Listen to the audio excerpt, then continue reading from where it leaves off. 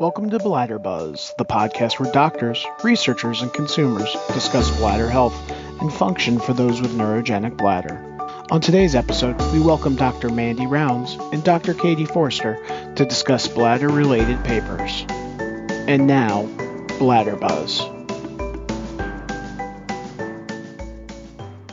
Hello, I'm Dr. Mandy Rounds, a researcher at MedStar National Rehabilitation Hospital and MedStar Health Research Institute in Washington, D.C. My work focuses on improving the quality of life of those that have had a neurological injury and disease, such as spinal cord injury, multiple sclerosis, stroke, and spina bifida. Joining me today is Dr. Forster, a pediatric hospitalist and researcher at University of Pittsburgh School of Medicine. Thanks for joining me today. Thanks so much for having me. So today we're discussing your article called The Association Between Urine Neutrophil Gelatinase-Associated Lipocalin and UTI in People with Neurogenic Lower Urinary Tract Dysfunction. So that is a mouthful for sure. So let's call it urine NGAL for the rest of the podcast. But can you tell our listeners what is urine NGAL? Sure. So NGAL itself is a protein that's expressed or present in a lot of different parts of the body. It's made by a variety of different cell types within the body. And so I'm specifically interested in urine NGAL, and that's made by a type of tissue that lines the urinary tract, referred to as the urinary epithelium or urothelium. NGAL itself, it's a protein, and it's part of like a larger family of proteins called the lipocalins. And this family of proteins, it helps to move molecules around the body. Specifically, this one is involved with the movement and processing of iron. So it has a biological use within the urinary tract. However, we know that one of the things that urine NGAL does is that it has what we call a bacteriostatic effect. So it prevents further growth of bacteria within the urine. And because of that, we found through a variety of initial studies that it could serve as a marker of urinary tract infection through this role in preventing bacterial growth. So the study is focused on looking at whether or not urine NGAL, which we know can prevent further bacterial growth, can be used as a marker of UTI in people with neurogenic lower urinary tract dysfunction. Okay, so UTIs or urinary tract infections are a huge problem in those with neurogenic bladder or neurogenic lower urinary tract dysfunction. This population you looked at was spinal cord injury, multiple sclerosis, and spina bifida that use intermittent catheters or an in and out catheter. And you captured their self-reported urinary symptoms that were being experienced throughout the course of an 18-month study. How did you use those urinary symptoms with this urine NGAL biomarker? Sure. So the use of urinary symptoms can be quite subjective, such that, what someone reports as pain, someone else might not report as pain, which may be a symptom of UTI in someone, and which might not be a symptom of UTI in someone else. And a lot of this is very specific for each patient. And especially when you're talking about the population of patients with neurogenic lower urinary tract dysfunction, there's often a degree of lack of sensation at various points. So symptoms can be somewhat subjective, and therefore using the same combination of symptoms for every patient generally results in inaccurate results. So we used this tool called the USQNB, and this is a very patient-centered tool, which each patient or each person with neurogenic lower urinary tract dysfunction can kind of rate their own symptoms. And then we categorize it into larger categories, and we use those larger categories of symptoms together with the growth of bacteria or the lack of growth of bacteria in urine culture to determine who does and doesn't have a UTI.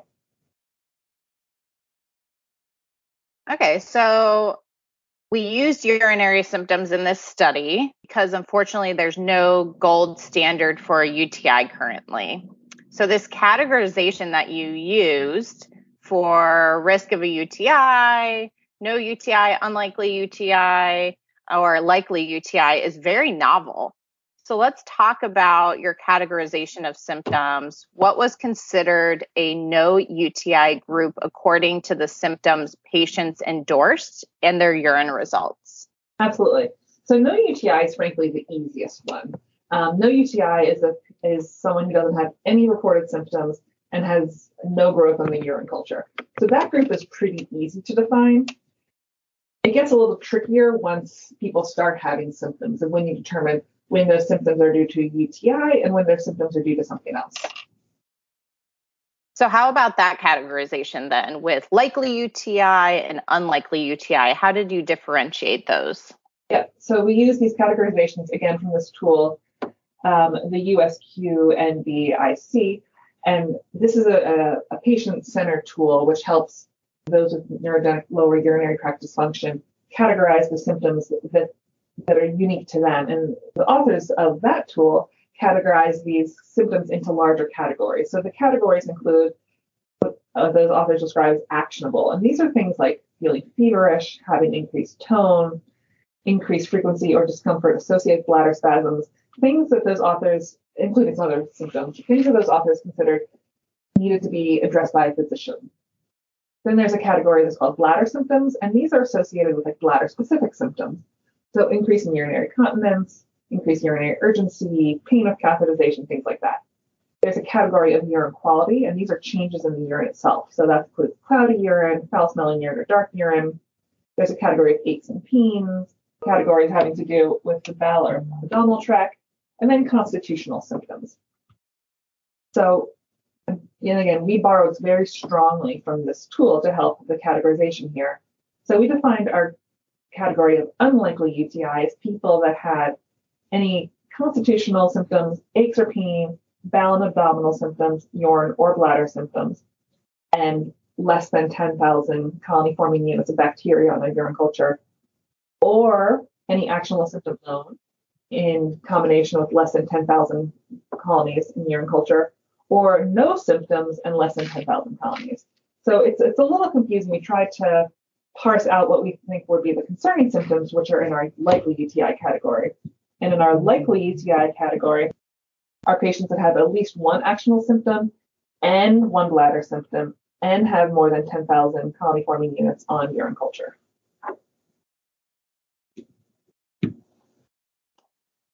Yeah, and I guess I'll put in a little plug. If you do want to learn more about the urinary symptom questionnaire for neurogenic bladder that Dr. Forrester is talking about, we actually have a podcast on that as well with a lot more detail of all of these different types of symptoms you are talking about on this patient-centered, patient-reported outcome. But back to the article, you had 27 patients that provided 104 samples, which is a lot of samples, with a range of 1 to 8 samples per patient. The majority of them had a spinal cord injury and were male. What did you find for those that weren't having symptoms? So we were very interested in this group without symptoms because this allows us to look at the association between NGAL levels and growth on urine culture. As I mentioned earlier, we know that urine NGAL prevents further growth of bacteria in the urinary tract.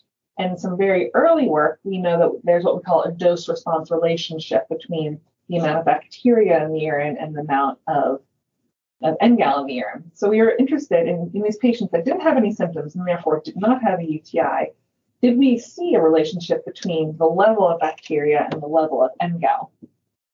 So we took a bunch of patients that didn't have any samples and we categorized them based on people with between 10 and 100,000 colonies in urine culture, more than 100,000 colonies, or no growth. And again, we found that there was higher levels of urine NGAL in patients with higher levels of bacteria, so that people who had more than 100,000 colony-forming units on urine culture had the highest level of urine NGAL. And this level of NGAL is much higher than patients that had negative cultures. But there's no difference in the amount of urine NGAL in patients with that middle level of bacteria, so between 10 and 100,000, in either the level of NGAL in patients with a lot of bacteria or no bacteria. And again, this is very supportive of early work in this area, showing a relationship between the amount of NGAL in the urine and the amount of bacteria in the urine. Okay, so as an overview, what would you say is the relationship of the varying levels of urine NGAL in this population? So when we add in people who have symptoms, we know that in people with neurogenic lower urinary tract dysfunction, simply the presence of bacteria in the urine does not mean that person has the UTI. We know that people with neurogenic lower urinary dysfunction often have bacteria in the urine in absence of symptoms, and that's why this group was so interesting to us. So when we started adding in symptoms, we anticipated that people with bacteria and symptoms would have much higher levels of urine NGAL than those with no symptoms, and that's what we found. We found that people who had in our likely UTI category, which again is categorized as symptoms that are most suggestive of UTI and the presence of bacteria in the urine, had the highest level of urine NGAL in comparison to people in our unlikely UTI group, which are those with symptoms that we don't think are as suggestive of the UTI in combination with bacteria in the urine. And also those with our likely UTI had higher levels of NGAL than patients with no UTI, which again are no symptoms and no bacteria in the urine. Okay, so let's bring this back to the possibility of this being incorporated in a clinical setting. So as a physician, where do you see this type of research being used in the clinical setting? So what I could really use as a physician, it's really easy to not start antibiotics when you have someone in front of you who has no symptoms and feels well. There's frankly no reason that patient would probably be seeing me. And if I were to get a urine culture that grew, doesn't matter what it grew, frankly, if the patient looked well, I wouldn't start antibiotics. But the challenge comes when you have someone who comes in and is clearly sick with something. And, in people who use intermittent catheterization, we always think about the urine and whether or not there could be a urinary tract infection. So what I think urine NGAL would be really, really helpful. And if you have a patient that comes in, looks sick, when you check the urine, it looks like they might have a UTI. But again, we know that the markers that we traditionally use to diagnose UTI in people without neurogenic lower urinary tract dysfunction aren't helpful in people who do have neurogenic lower urinary tract dysfunction. So if you could have a patient in front of you who doesn't look great, whose urine looks like they might have a UTI, I think the urine NGAL could be really, really helpful, because if it's low, you can feel fairly confident this patient doesn't have a UTI, and you can start looking elsewhere for what's causing the patient's symptoms. So that's really where I see the use of NGAL, not so much in telling us when a patient's sick, because we have a lot of ways of telling us when a patient's sick, mostly our clinical acumen or our clinical experience. What I think we really need is a marker to help us say when we should think about something else as a cause of symptoms in people with neurogenic lower urinary tract dysfunction. And that's where I think urine NGAL comes in. This is fantastic, and I think definitely has the potential of moving the needle towards a gold standard for diagnosing urinary tract infections. Thank you so much for joining me today in discussing your novel article and the potential of this urine NGAL biomarker. Any last comments? No, it's been fun chatting with you, and I think we're still a ways away from incorporating this into clinical care. But I do think these results are really exciting, and I'm looking forward to further validating the use of NGAL in people with neurogenic lower urinary tract dysfunction. Thank you so much. Thank you.